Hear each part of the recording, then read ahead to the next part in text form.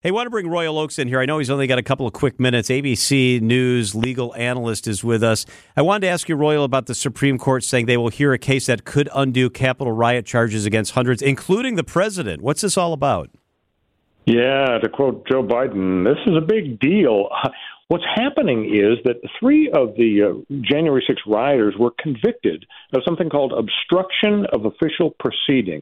Now, one of their arguments that didn't work down below in the trial court was, hey, you can't get us for obstruction of an official proceeding unless we actually interfered with a document or a record or some physical thing. That was their argument that lost. Well, the Supreme Court maybe kind of likes that argument because today the High Court said we're going to take that case up. So those three defendants may have their convictions reversed. But the big deal is that's one of the arguments against Donald Trump in the March 2024 Washington, D.C. election interference criminal trial.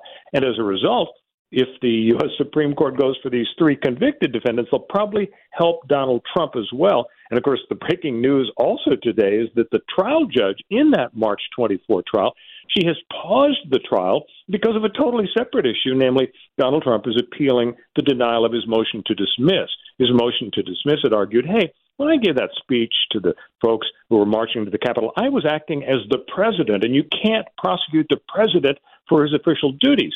Now, the trial judge said, yeah, nice try, Donald. You were just doing an election speech. It really wasn't your official duties. But that is being taken up by the U.S. Supreme Court. Possibly the prosecutor wants them to fast-track that. So in two different respects, you're getting good news for Donald Trump out of the Supreme Court today. I want to ask you really quickly, I know you got to run. Haven't talked to you since the Supreme Court agreed to take up the case of the special prosecutor and rule on whether or not Donald Trump is immune. What's the key thing we should be looking at when we look at that case? Yeah, 8 days from now, Trump will file a brief in which he argues that Jack Smith, the prosecutor, should not be allowed to jump the line. Trump is appealing the denial of his motion to dismiss, but the appeal has to first go to the Intermediate Court of Appeals.